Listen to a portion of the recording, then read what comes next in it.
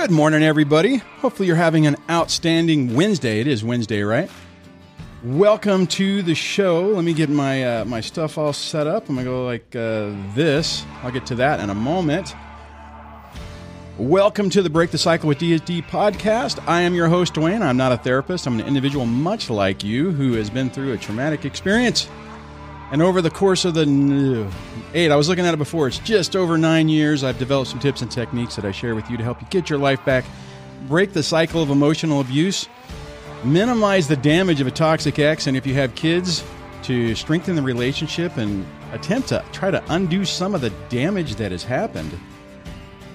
Remember, only a licensed professional in a clinical environment can diagnose an individual with a personality disorder, so be careful, be cautious of throwing around medical terms because it isn't going to help you. The last thing you need to do is hurt your credibility and going around and acting like a mental health professional because of your internet degree is not going to help you. Focus on patterns of behaviors. Work with a good attorney, which will be our guest later today, to help you craft your case and your message so that you don't hurt your credibility and you can get the point across. If you like what's going on here and you want to support the channel, you can do that by becoming a channel member. And when you do, you get special badges, custom emojis, names listed in the credits, and access to member-only events. To find out more, just go to youtube.com/dadssurvivingdivorce and look for the join button. If you want to text notifications, so when shows go out, you can do that by texting DSD Live to 844-598-0012, 844-598-0012. And I am not, since we have an interview, I am not going to have the call-in thing going on today. But if you want to participate and ask questions, tag me, do @DSD, put a Q in front of it, and we will try to get through it during this show. So on that, I'm just going to, let's see here, hit all the correct buttons and get everything back on track and get to our guest. But who we have on with us today is, let me do this this way. Hold on, I click the right button. Is Melissa Isaak from the Isaak Law Firm, which they're based out of Montgomery, Alabama. She focuses on men's issues in family court to make sure that they get the best of a of a potentially raw deal. So I'm going to bring Melissa on right now. So good morning. How you doing? Good morning. Thanks for joining us today. I really appreciate it. Yeah, I like what you said, the best of a potentially raw deal. And unfortunately, that's, we plan for the worst, hope for the best, and, fight like hell in the meantime. So, but yeah, I like the way you phrase that, actually. Well, thanks. I appreciate that. So first, let me just, there doesn't appear to be a lot of attorneys that are based on men's issues. Especially female attorneys. I mean, that's unique. I know I have interviewed one other firm that's touted that they were primarily focused on men. But let me ask you this: so how did that come about? I mean, I know there's a story behind it, but what prompted you to go into this area of law and to focus on these particular issues? Well, I think that goes from the way I grew up. I grew up with a alienating mom. And it always surprised me, even at a very young age, how whatever she said was taken as gospel. She's not even 5 feet tall, and my dad is, 6'4". And every time she would say something, people would just believe her and coddle her. And if my dad spoke up and told the truth, it was like he was just this villain automatically. He was this big guy. He was a Vietnam veteran. He was a fireman. He's a man's man. And everything he said just went by the wayside. So it always puzzled me how women could go in, tell a lie, and no one questions her. So that from a young age, I've always had that. It just always puzzled me how women could get away with it. It's not just her. I mean, these women like her tend to run in groups. They don't keep friends very long, but they tend to run in groups. And it was her friends were like that too. So it was the company she kept. But it always puzzled me. And, even growing up through high school and even younger than that, when I started speaking out against her, it would say, oh, well, she's just, she's brainwashed by her dad. Well, how the heck can you be brainwashed by someone who you never see or rarely get to see? So there was just so much going on that was so unfair that at a young age I thought about being an attorney. But when I got out of the Army, I was a child therapist, and I had my GI Bill, and I said, well, it's now or never. And I saw it even within the field of psychology, how biased therapists were, and how biased, these doctors were. These moms could come in and say anything, and I swear they would just take it as gospel. So, but anyway, that's a short version of how I got into this. Yeah.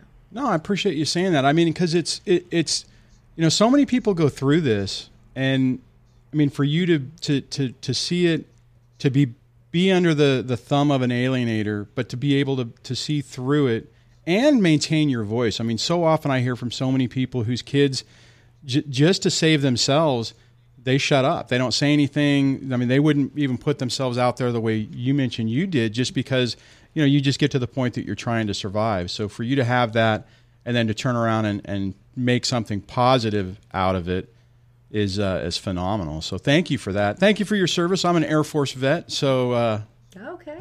that's military is a great experience. At least I enjoyed it. Maybe I don't know how you did, but I did. It was the best thing I ever did. I loved it. Best thing I ever did. I'm in the Guard now, so serving on a very part-time basis. Oh, awesome. Okay. A patriot, yeah. So let me ask you this. So a lot of people who are on my channel show up. I mean, they're either in the early part of their situation, and they're going through that phase where they feel like they've just been hit by a truck. The false allegations, like we were just talking about, are coming out there. What's one of the first things you would recommend a person to do? I mean, even before they're ready to, even before they get to hiring an attorney, what do they need to start doing to protect themselves? First thing, you need to disengage.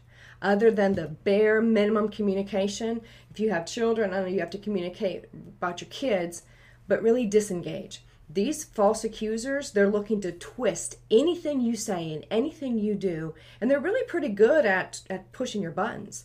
Yeah. And we're emotional human beings, and anytime anybody lies about us, we're going to get upset, and reasonably so. But those emotions are used against you. What I tell men all the time is emotions lose cases for men, emotions win cases for women, with very, very few exceptions. That's how it is. Because think of how men usually portray emotions. When men get upset, they generally don't just start crying. It usually manifests itself through frustration, which can look like anger.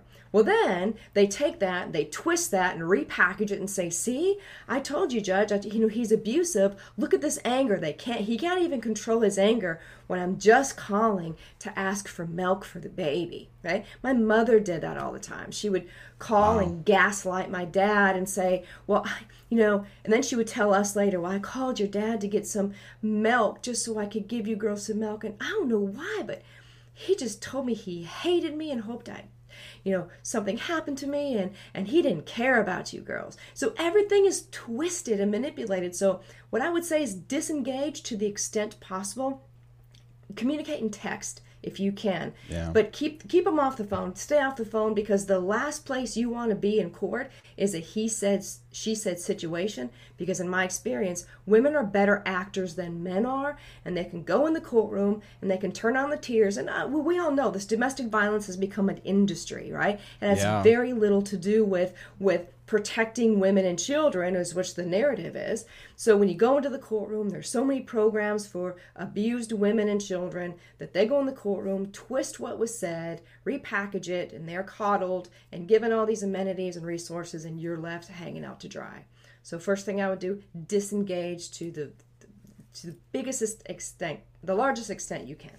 Because, and I like what you said to beginning, is coming in, careful throwing around these labels. Well, they're narcissistic, is a sociopath, because these are medical terms, and there's defamation lawsuits that are starting to be filed against people who throw these names around, and they're going to be used towards you. They're going to be thrown your way. You guys don't react, don't retaliate.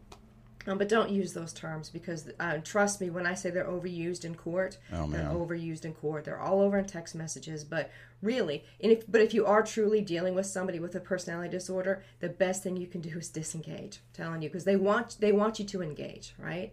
That proximity is power, and stay away from them to the biggest extent that you can, because that's when you see people getting into trouble, right? Yeah, oh yeah. And and it's the crazy part about it is they don't have to necessarily win an argument. The winning is just getting you to respond and react. I mean, even if you're able to respond in a way and you definitively prove your case, you still lose because that's what they wanted was your reaction. It's crazy. Now, it's interesting you bring up the fact that people are starting to sue people for defamation on throwing these terms around. Is that happening? I mean, is that being litigated in a not family court, but I guess that would be civil court? Are people actually going down that route, and is that being successful or? Yeah, people are now starting to go down that route, and I think they're doing that because family court won't address these issues. So, I asked a judge one time, I said, we prove perjury. You have a dad that comes in here, proves perjury, but yet you do nothing about it. So doesn't that encourage perjury? Doesn't it encourage false allegations? And she was like, well, what we do is we just say in the order, we didn't find the mom credible, and it usually comes out in our ruling. Well, no, I didn't see that. I disagree with her. I don't see that. Because false allegations, in my experience, I think the lawyers encourage false allegations. The lawyers definitely encourage contentious litigation because that's how they make money. Right. But no, and some courts are divorce courts are courts of limited jurisdiction. And some courts say, well, we don't handle that here. But you got to be careful, too. It's a double-edged sword because there's a legal term. It's called res judicata. And res judicata is kind of like double jeopardy in the civil world where you can't bring the same claim twice. So too many people try to litigate a claim for perjury in the domestic relations court, and the judges kind of snub their nose and say, no, we're not going to deal with this. So they try to bring up over in another court, and they're like, oh, well, res judicata already applied because you brought it up in an earlier proceeding. So it's a double-edged sword, but yes, more people are starting to do it because the family court has such a bad reputation, and the reputation is getting worse because of shows like yours where people are coming out and saying, wait a minute, this isn't fair. This is a rigged, biased system. We hear that all the time. Right. So some of the judges are under heat, and so I've had judges that say, okay, you know what, I'm going to start from a 50-50 place, and they're actually entering some of their temporary orders as a 50-50 versus everything goes to mom, which historically how it always has been. So things are getting better. I think there's change on the horizon. It's very slow. It's not as fast as all of us want it to be, but it's coming, and I think that's because, too, people are sick and tired of getting screwed over, so they're looking at other means to address the inequities. No, I definitely agree with you. I mean, I've been going through this for over 9 years, and I mean, even looking through like with what happened with my own father, things are better, but it is taking a tremendous amount of time to make progress, and it's so sad the people who are the collateral damage that is left in the wake of all this. I mean, there's so many lives that are being at least affected, if not destroyed, as a result of all this. Without a doubt, I think just I have two sisters, and the way that the environment that we grew up in coming up, I mean, it has lifelong effects. And absolutely. There's people. There's men that come in here all the time, and then their 50s and their 60s, and they talk about how they're still dealing with what happened when they were growing up. And a lot of men in their 30s and 40s are coming in saying, look, I can't have what happened to me and my parents' divorce happened to my kids. So, this is something that's generational. And a lot of parents say, and less professionals are saying this now than they used to be, but they say, oh, kids are resilient. They'll bounce back, no worries. Well, now we know that that's not the case. And there's so much research out there showing, giving a definition for the best interest of the child, right? Because there really is no definition. I mean, it's sort of this, arbitrary misnomer. Yeah. Exactly. So, but we have the research out there, and more judges are educating themselves, but we have to get away from this old Duluth model type of, all men are bad, all men are predisposed to abuse, and if a woman abuses a man, well, it's still his fault. He must have done something to warrant that. So we still have to get out of that old mindset. Let me ask you this. Somebody, I'm going to see if I can pull this up on the screen. Said, are there noted case laws about narcs and or emotional psychological abuse, and also bless our vets. So thanks, Tiff, for that.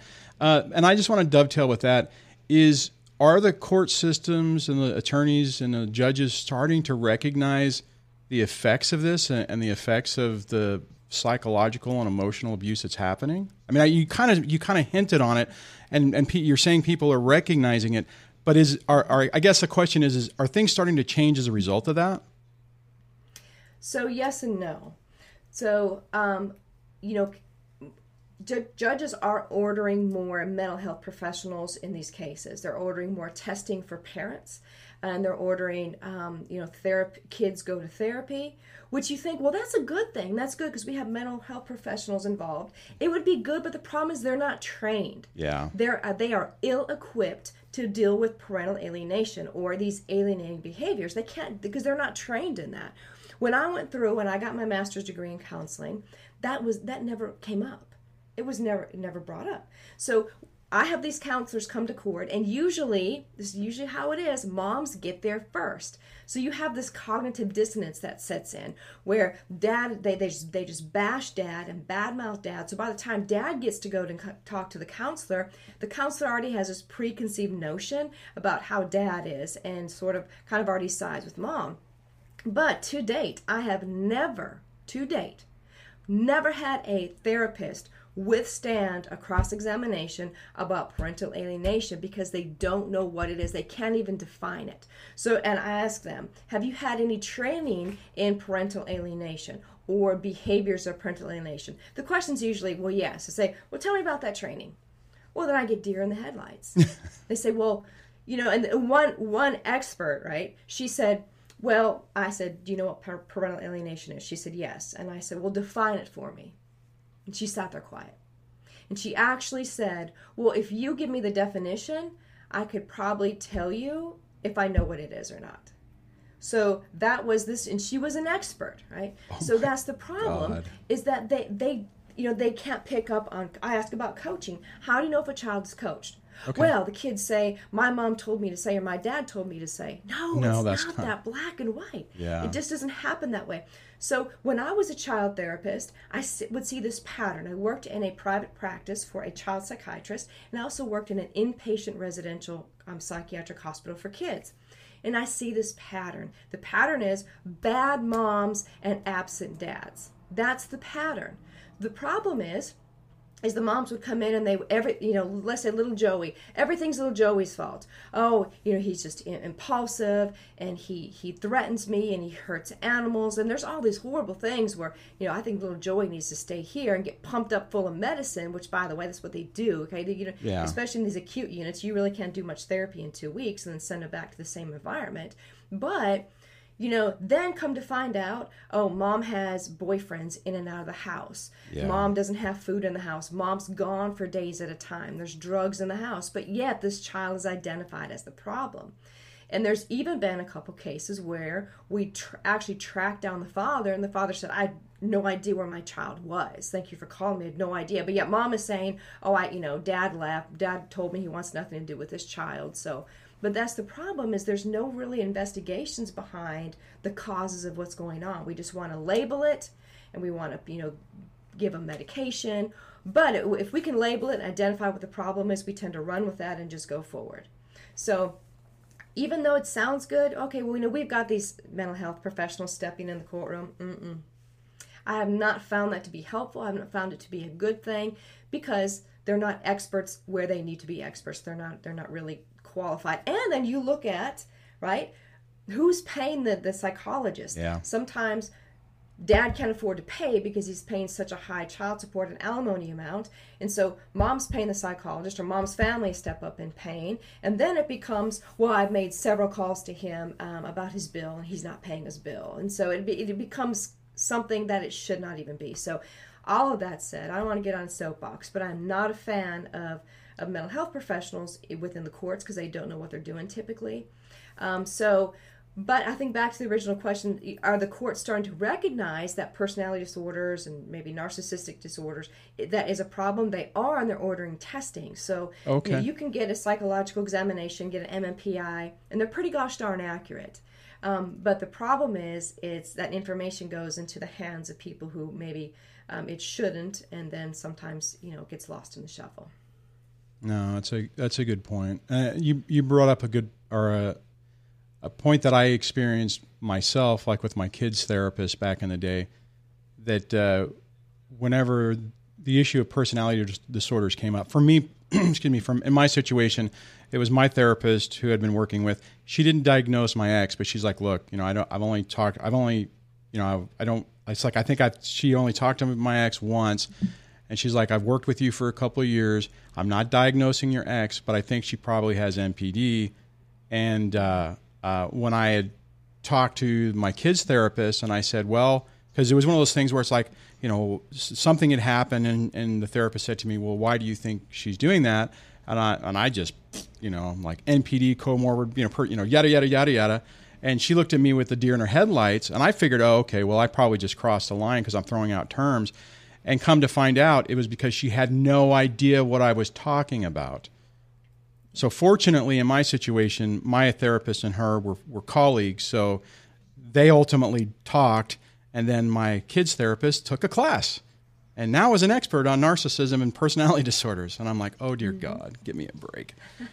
So it's just, yeah, it's frustrating. So let me ask you this. So if you are dealing with that, and that's a risky move to try to bring professionals in, how do you recommend somebody? I mean, so like if I came into you and I'm like, hey, my ex has all these traits, or let's say I don't even know, you know, let's say I'm just the typical, I would assume, not crazy, but completely stressed out client, and I come in and I'm like, oh my God, my ex is a psychopath. You know, she acts like a 4-year-old. I can't talk to her. She's crazy. Or I even come in and say she's bipolar or whatever.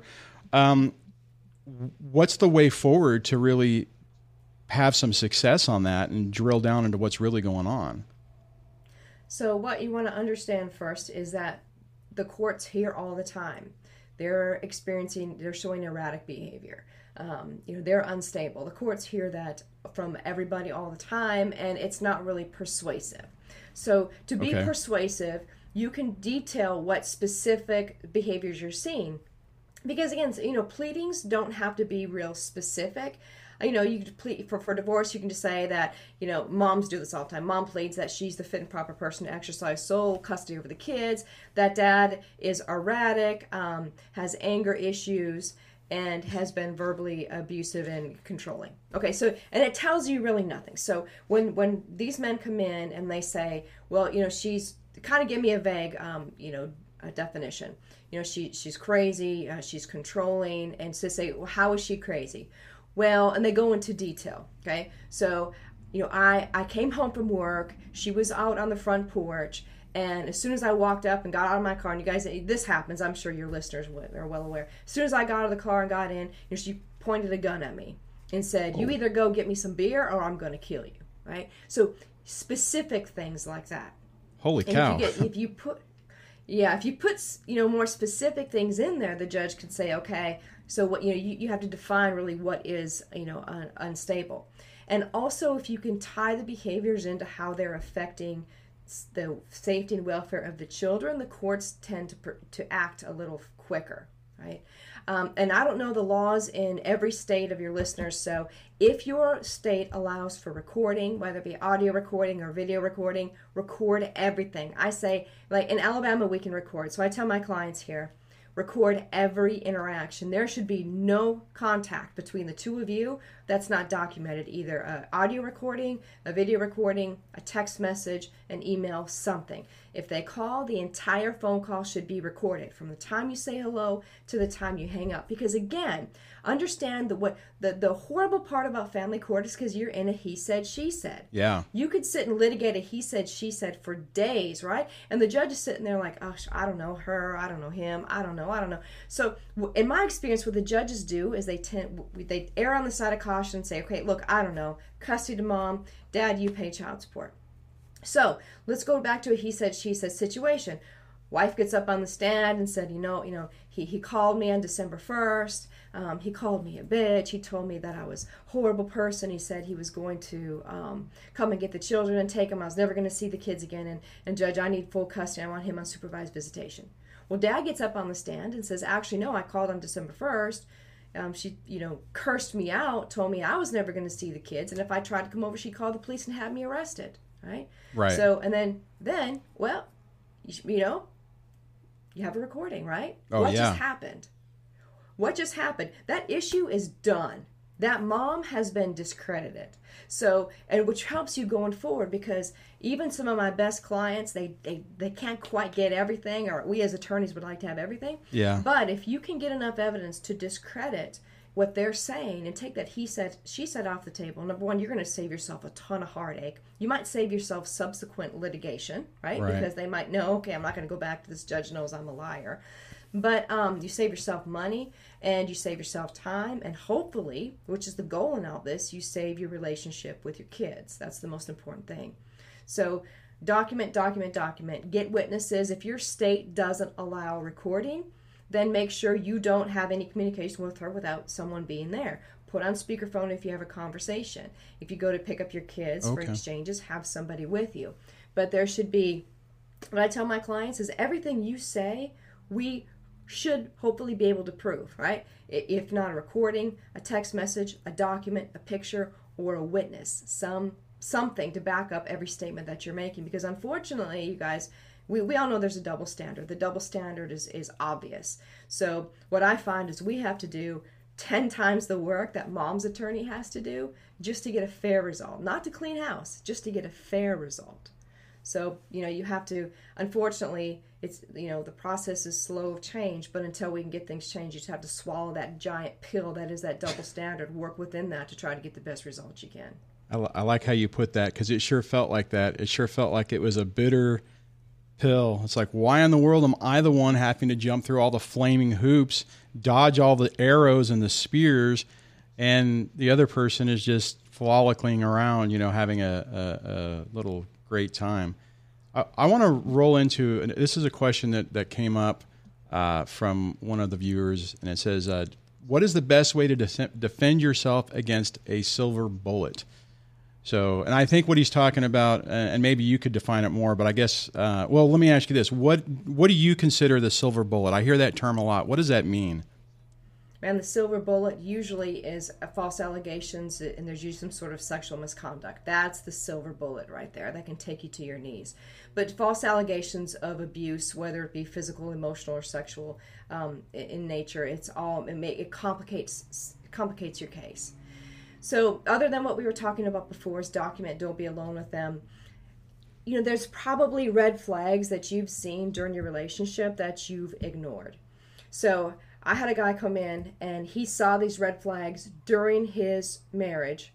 So he started recording, I would say about a year before we even entered into litigation, before he even talked to an attorney. So when the silver bullet hit, he already had all the evidence. He already had everything he needed, and to refute the silver bullet. So that's awesome. Anyway, but that's what I think the silver bullet is it's usually allegations of sexual misconduct. Usually, sometimes it could be against the kids. And let me tell you guys, those judges err on the side of caution when it comes to sexual allegations of like molestation or sexual abuse of your kids. Because you're down to a he said, she said. So what usually happens then is that the allegations are made, and there's some sort of protective order put into place where you can't see your kids, talk to them, nothing. And if you're dealing with little kids, then you got some brainwashing from the time that we can actually get the reports and see what they're saying. But when you're removed and that parent is there brainwashing, oh my gosh, I don't know how many there are, but I'm convinced there's countless men in prison because children were actually brainwashed to say that they were raped or they were sexually abused or whatnot. And again, the courts err on the side of caution. And nobody wants to be that judge that didn't protect a kid and then something happened and it affects their ability to get reelected. Right. Everything comes down to that. But other than what we talked about before, as soon as you see red flags within your relationship, you got to start documenting or get the heck out of there. And see how they've treated their prior husbands, prior boyfriends. This is always a red flag for me when guys come in and they say, they have a restraining order against them because there's allegations of abuse. And they say, I just don't understand. I mean, I was so good to her. Her first 3 husbands beat her, nearly killed her, and did all these things to her. And I look and say, well, looky here. Now you're that guy. Yeah. And, and then in the conversation where they say, gosh, I'm starting to think, well, maybe the first 3 guys didn't do all that stuff. So, it's not about, then people say, oh, you're victim shaming. I'm not victim shaming. Look, I grew up around women who lie to get what they want, to get their way. I despised it then, and I despise it till this day.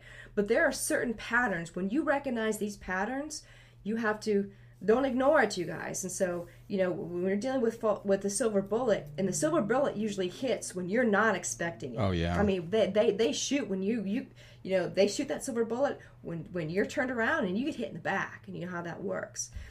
So don't engage, okay? And a lot of times women will reach out to you and say, look, I don't know if this, really happened, or let's talk about this. You guys don't go around them. Stay away from them, right? Don't go around them. Stay away. Gosh, stay away. If they're making, career-ending, freedom-ending, in some instance, freedom-ending allegations against you, they're taking away all your liberty. You gotta stay away from them. Stay away.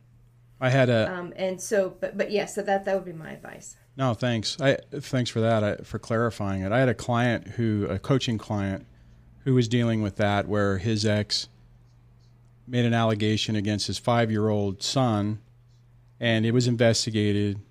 They initially were going to dismiss it, and then the mom called back and said something else, which then Protective Services had to re-engage, and I don't know what it was that was specifically said. And then law enforcement finally got involved, and everyone from the law enforcement to the CPS to the child's therapist all thought it was BS. And as soon as they said, nope, okay, we cleared this out, he gets visitation again, then she came out and said that he molested their 3-year-old daughter. Mm-hmm. And I mean, the only good part about it is that it's destroying her credibility, and the guy was doing very well emotionally. I mean, I think that's part of the problem is that when you get involved in those situations, if you start to freak out, and which you have who wouldn't freak out, right? Mm-hmm. You start making not decisions, but your reactions start to undermine your own potential for success. But he was ultimately able. Everyone saw through it. It's still going on. What I mean is I'm assuming the outcome is going to be a custody change, because everybody from even the judge, everybody involved is starting to realize that it's BS. But so many times, like you said, it goes on the other way, or people just like, well, we'll just err on the side of caution, and your life is destroyed, the kid's life is destroyed. Yep. And then you get with the wrong advocate or wrong, lawyer, and they say, look, we're just going to go ahead and let's just plead. Let's just plead to something. Oh, God. And hopefully, you get it, taken off your record in a couple of years, and hopefully you can just get it every other weekend. I mean, I've had attorneys say, Melissa, like, we have all of this. I'm like, you have all of that, but you have zero proof. Anybody can make allegations. Allegations are not evidence. So, but too many attorneys get intimidated when they see CPS over there and they see victim advocates over there. Even if it's you and your lawyer on one side and the courtroom is stacked on the other side, hey, listen, get in there and you swing for the fences. If you didn't do it, you don't say you did it, okay? Because a lot of times it's just leverage, right? Because they want to get their way. So I had a client, and I'm a huge advocate of 50-50 parenting. But I had a client where the mother her behaviors were such where we got full custody. Where she signed over, her attorney even recommended, look, you need to sign over full custody. And I told him, you stay away from her. You don't stop recording. You don't stop taking witnesses with you. Yeah. I'm telling you, she's going to plot, get this child back. So it was about 2 years later, I get a call, and he's I let my guard down. You were right. And what she did was she seduced him. No. They had consensual sex, right? And then she called and screamed rape. So, but her offer to him was, well, you just sign the baby over to me, and he was about 3 years old at this point. You just sign our son over to me, and I'll dismiss the charges. So, and I don't do criminal work, so I was not his attorney on that case, and so that's what he did. That's what he did. And then No. last year, okay, because she imploded, that's what she does. We got the child back last year. But that aside, you guys understand that in my experience, okay, I just don't think leopards don't change their spots. I just don't think that they do. So when you see a pattern emerge, don't just think, well, I'm just going to kind of lay low. I'm just going to kind of, keep my head down and hope that you don't get hit, because in my experience, eventually, the guns are going to turn on you eventually. It's amazing you mentioned that. And I think the hard part for well, I'll say normal people, maybe that's, not politically correct, but you don't want to believe people are like this. And I know for me, I had, like what you just said, and I didn't have anything to that extent, but I had to basically say, well, okay, I'll be a little funny. She's a demon. She's always going to be this way. I can never, ever, ever, ever, let my guard down because of what you just said. And the reality is it's so hard to do, right? Because you don't want to go around being, effectively paranoid. And you can have that mindset to where you're protecting yourself, not in a paranoid state. It just takes some practice. But like you said, once somebody shows you who they are, you have to believe them. I can't, man, when you said that, you're making my eye twitch. When you said that, I'm like, oh God, no. Oh God, no. And that went, so she actually pushed it to criminal, right? I mean, so he had a criminal case going on. That's terrible. Rape. That is, I'm assuming at that point he's learned his lesson, huh? Oh, he's learned his lesson now. But that, I want you guys to understand, your male followers to understand that for women anyway, proximity is power for women, right? And generally someone who you love and you're vulnerable to, proximity is power. So many times women will make allegations, and we have strict rules with our clients, okay? These are things you absolutely don't do. These are things that you absolutely need to do. And it's hard because when you're emotionally attached, right, you can't always do the absolutely do not do this. But women will call and they'll say, I really think we need to talk in person. Okay, no, you can talk over text, talk on the phone. Don't let them in your physical proximity, because proximity is power. Okay, so this person who's trying to destroy your life, then will come into your house knowing you're emotionally vulnerable. Okay, might run her hand and maybe down your chest, and we have so many good years together, and I hate to end on this note or whatnot. Right. Look, guys, in my experience, that's pure manipulation. And so you first of all need to understand and just acknowledge that you're vulnerable. And when we're vulnerable, we do things that we shouldn't do, and we don't take advice, and it backfires in our face, especially in litigation. So proximity is power for women, so keep them out of your physical proximity, especially if you're vulnerable. And you guys are going to have to rely on other people who have your best interests at heart. Because I can and they probably told you over the years too. They've been telling me, watch for it, wait for it, it's coming. I didn't believe them, and I didn't protect myself, and then you end up in a really bad situation.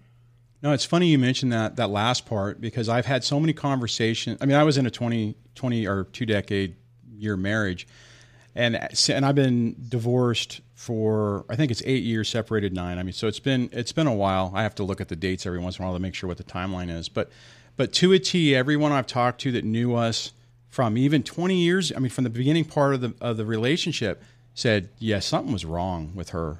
Something just wasn't right. I was talking to a friend of mine I used to work with 15 years ago, and he was just like, yeah, the first time I met her, I was like, oh man, you're in a bad situation. But when you're in the middle of it, you don't see it. And now the other thing I just want to dovetail on is when you were talking about the proximity and them wanting to talk, what you said was exactly what my ex said. Because I got to the point when the false allegations started coming out, actually I freaked out. I told my attorney, I'm like, I ain't going nowhere near there. I'm staying, if I'm done. And he's like, calm down. You have to go try to get your kids. If you don't, they're going to say that you don't care. So show up, even though, all this crap is happening. Show up at your designated time. She's not going to be there, but just be there. Make a call, do everything you're supposed to do. And luckily, he talked me off the ledge, so to speak, there. But after that, I was like, I'm only talking, it's text or email. And she was like, well, I will only talk to you in person. And I'm like, there's no way in hell I'm going to be anywhere near you, because I was afraid of, my career. I'm still associated with DOD. So, there's not much that can ruin your ability to continue to work, right? So I was worried about that. I was worried about going, getting arrested potentially, yeah. Anyways, I digress on that. Anything you want to add before we move on? Because then I have another topic I want to hit. No, go ahead. We can move on. All right. The next thing is Techmore says, bring up Title D. So do you have an opinion on Title D and how that is affecting family court and this entire mess? Yeah, so Title 4D is the financial incentive for the courts to usually strip custody from dads and give it to moms, because dads pay more child support, right? Right. And dads are the ones who usually pay child support, even though that it's changing, that moms are starting to make more money too. Dads, generally, historically, are the ones that are the breadwinners. They pay more money. Because what people don't realize is the state gets matching funds just from collecting child support. So, when Title 4D went into effect, all these little child support enforcement agencies start popping up all over. And so if you go back and look at the original intent of Title 4D, of course everything's political, but that's, I think, where they coined the phrase like deadbeat dad. Right. So that the federal government wanted to incentivize the states of collecting child support from these deadbeat dads. So child support enforcement agencies pop up, and all of a sudden, like in Alabama, the laws change to where you have to pay your child support to the child support enforcement agency, and they disperse it out. Because if for every dollar the state collects to disperse out in child support, the federal government reimburses them 66 cents. But if the mother's getting like welfare or TANF or other sort of social benefits, then they get more than that. They can get up to, I think it is $5 on the dollar for every dollar they collect. Wow. So child support is business, and it's very little to do with supporting kids and the best interests of children. Because if it really was about what's best for kids, then we would have shared parenting. The research we have it. It's been there. They're ignoring it. So child support has become the big business. It's a money-making industry. And so as the judges strip custody away from dads and relegate them to visitors, the state is actually making money off of that child support award. It's a conflict of interest because the Title 4D money, to my knowledge, is also used to fund the courts. So pay raises, retirements, whatever the case may be, there's a huge conflict of interest. So yes, child support, big business in the United States. Huge. Is that the reason why presumptive 50-50 is being fought so hardly, or yeah? Mm-hmm. In my opinion, absolutely. Because if you go to a 50-50 situation, if the parents make generally around the same amount of money, there's no child support. Or if one parent does make more than the other, there's a smaller amount of child support paid, which means that the state doesn't get all that income. So yes, in my opinion, it is financially incentivized not only women, because women are the recipients of, overwhelmingly the recipients of child support, but it's financially incentivized the judicial system as well as the legislators to shy away from shared parenting because they know that this money is coming in. Absolutely. Yeah, it's so destructive. I mean, I was thinking about it. I mean, when I talked to Mark Ludwig a couple of years ago about his efforts on shared parenting, and I was just thinking about it in my situation. If we would have, when we went to court, if it would have been 50, it's like, okay, there's not any real allegation, there's no real, I haven't been arrested, there's no, substantial issue, and it was like, boom, 50-50, and we'll figure it out from there. It would have been a completely different story. I mean, it still would have been a crap show, but the support and everything would have been different. And just to throw out there, I mean, most people who are watching this probably know this, but a lot of people have the misnomer that, if you get 50-50, you don't pay anything. Well, I'm still paying, I got 50-50 and I'm paying a lot. But it would have made a huge, huge difference. I hope that we get to the point where that's where it happens. I mean, just, so that way if someone's trying to be abusive, then it's on their dime. They're trying to destroy the situation, and they're having to go back to court and pay it. But it's so wrong and sad when I had a pretty good outcome, but for me to have to battle to be in my kids' lives and to prevent her from just basically moving out of state and to never see my kids again, that's just wrong. I mean, it's just wrong. There's no question in that one. I guess that's just a statement.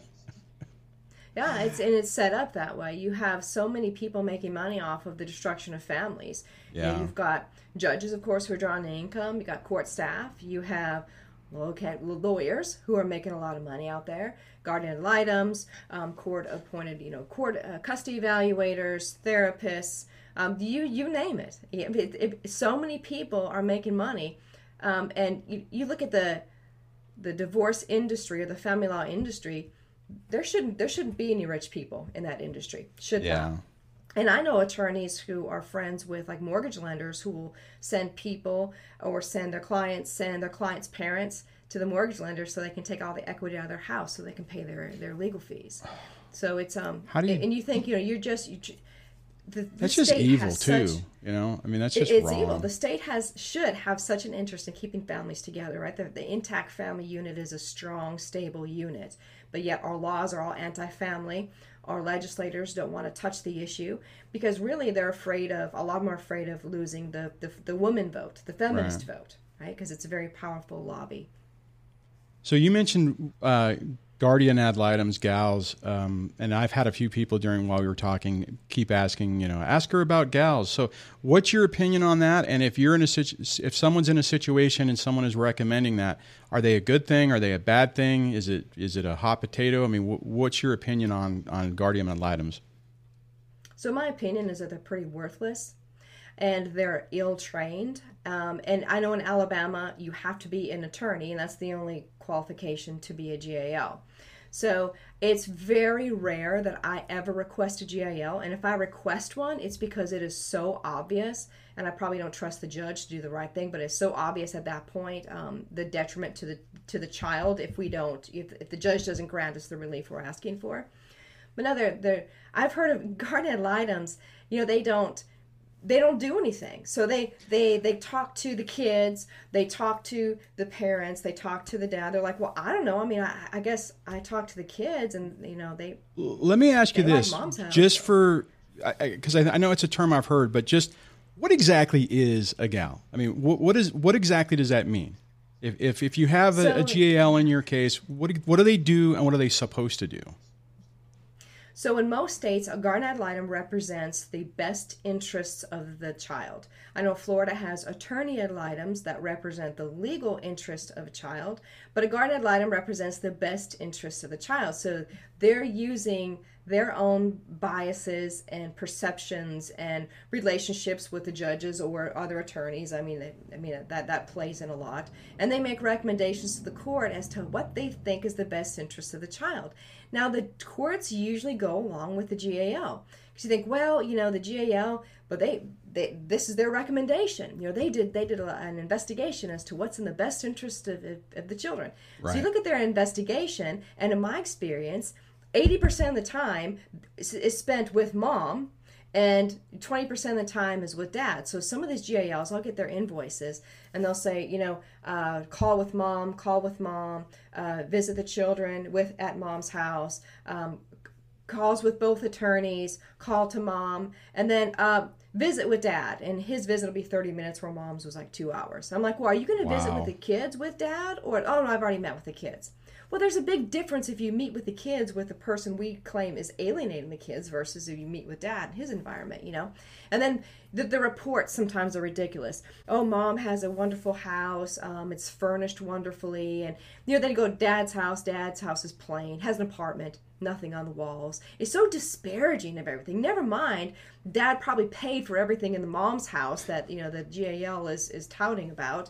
And dad got kicked out and he's in an apartment. So, but the problem is if you're going to have a guardian ad litem, there has to be guidelines of what they need to do. There has to be required reading as far as what is in the best interest of a child. So, I was a certified guardian ad litem, but the funny thing is the judges stopped appointing me because perhaps I went a little too in-depth, and there's a lot of judges who don't agree, by the way, with my position that I'm going to start from a place of what's best for the kids is both parents. Because I've been told, well, you can't do that. You're applying your bias.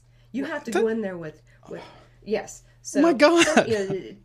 Craziness. It's absolute craziness. But no, my experience with guardian ad litems is not good. I've had one very, very, very good guardian ad litem, who took what we said, which at the time sounded outlandish, by the way, took what Mom said, and the therapist was against us because she was so ill-trained. She never should have been on the case in the first place.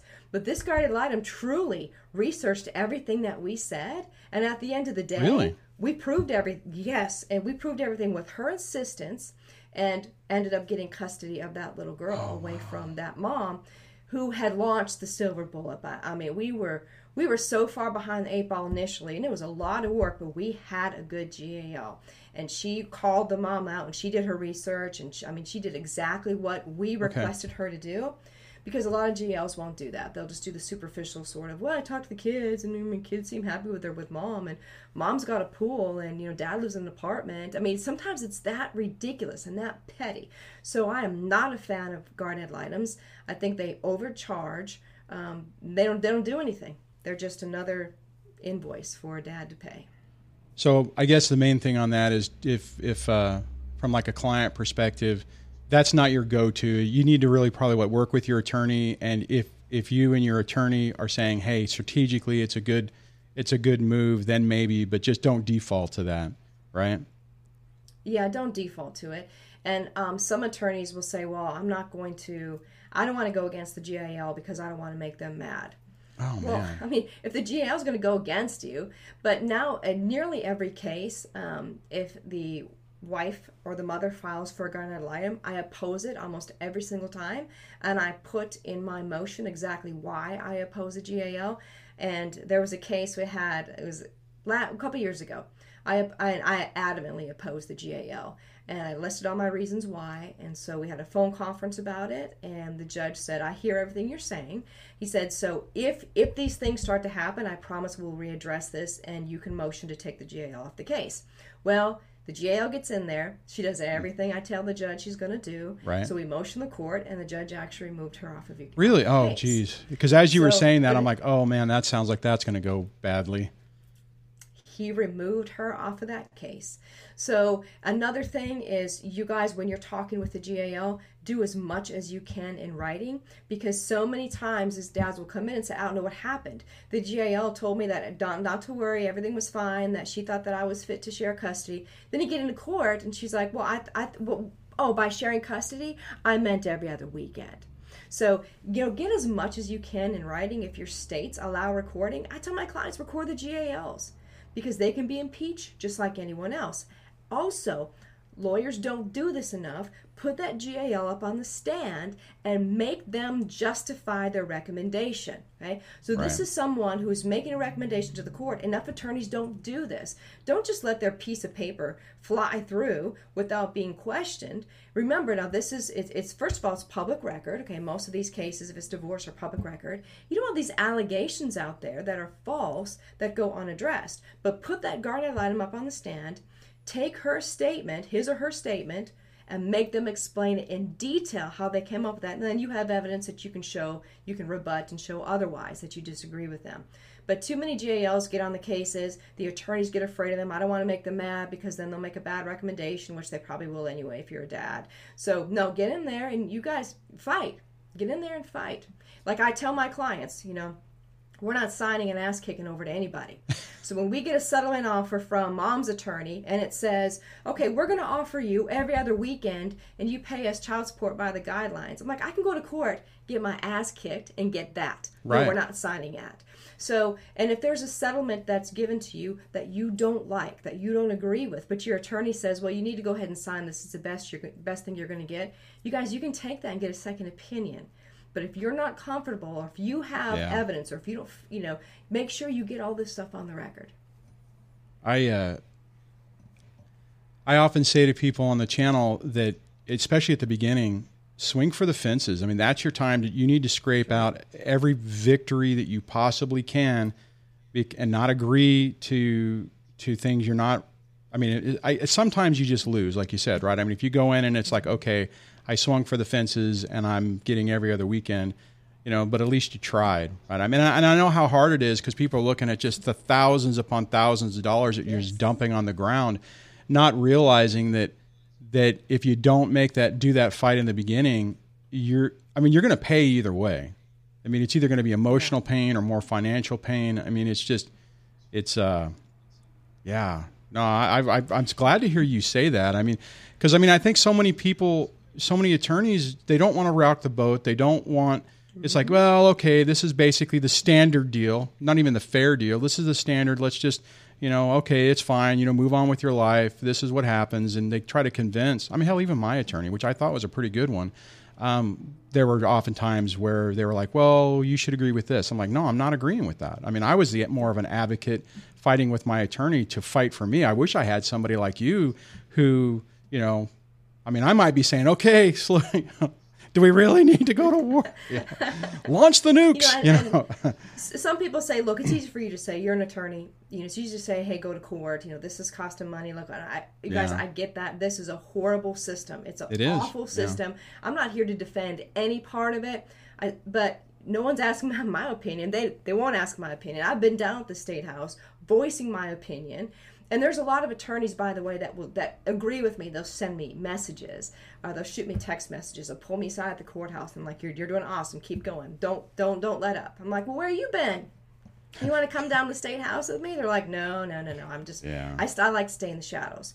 So, you guys, I don't want, please don't think I'm advocating for the system. I think they ought to take all divorce lawyers out of it. I think it would make things so much better. If they had a presumption of 50-50, remove all the attorneys out of it. Yeah. Things would be better. 80% of cases would just, 80% of the contention wouldn't be there, if not higher. But don't give up. You guys, don't give up. No, I'm glad you're saying that, right? I mean, and I think so many people go into that career field where it's just like, okay, here's an easy $5,000 for a retainer, and I had the mistake where, or I've seen this a lot even with myself and my people in my real life, friends who've been through this, and obviously through the channel, where people think that you're paying an attorney a ton of money. And that they're like, basically, we expect with everything you're saying, that's what we expect. We expect somebody who's like, okay, I've hired you, you are my advocate. And it seems like 90% of the time, or maybe 95% of the time, it's not. It's like they take your money and they tell you all the sweet nothings that you want to hear. And then they basically go on to the next client. And then you're like calling like, hey, what's going on? We're waiting for a call back, or we're this, that, and the other. And it's just, it's so frustrating. Absolutely. So we are starting to, let me just double check some. I have one other question I can't pull up on the screen, but I'm just going to read. One of the other people had said, does vicious consent trump wiretapping laws, assuming the only other party is your ex and your kids? I don't even know what that means. So do you understand that question? I don't, but you have to check your state law, because I know Florida is a two-party state where both parties have to know that they're being recorded. Otherwise, you can't record. Otherwise, it's illegal. Alabama's a one-party state where only one party has to know they're being recorded, and that would be you, because you're making the recording. So, but do wiretapping laws come into play? Yeah, they can. But you guys be careful, too, because a lot of people will download like spyware on their spouse's cell phone, and... Ooh. If the cell phone's not in your name, you're not the legal owner of that cell phone, then yes, and you can be in trouble. Hacking into emails has become a big problem, and there is ongoing litigation. Well, there's laws against that now. Hacking into, there's laws against that. So, if you had access while you were married and then going through divorce, you figure out the password and log in, right? You can expect maybe even a federal lawsuit, okay? But when it comes to electronic communications and electronic correspondence, they're really cracking down on that, because we live in a digital age and everything is there's tons of correspondence. I had a woman admit on the stand that she had hacked into her husband's email for the sole purpose of, one of the purposes was to provide her attorney with our communications. So, and I asked her, "Do your attorney know this?" She said yes. and I was on the stand. Oh my God! Stand. It's on a record. There's a lawsuit. That's illegal. Right now. Oh my God! Lawsuit going on right now. And in the deposition, the attorney slides over an email between my client and I. He slides to try to impeach him, and I'm like, well, wait. First of all, it didn't impeach him because it was absolutely nothing. But I was like, oh my gosh, Oh my God. They're in his email. Well, and it changed the email several times. So yeah, there's a lawsuit going on for that right now. Oh my God. I have to interrupt you because we are down to like 20 seconds. So before we close up, how can people find out more information about you? Well, our firm is just protectingmen.com and licensed in Alabama and Florida, and we're on Facebook, Isaak Law Firm. Awesome. All right, guys. Thank you so much for hanging out. This conversation went really fast. I want to close out by saying thank you to the channel members who make all this possible. I really appreciate your support. I noticed we had another one through the thing. So hopefully re-listen to this. There was a lot of good information out of this. And I will see you guys on the next one. Take care.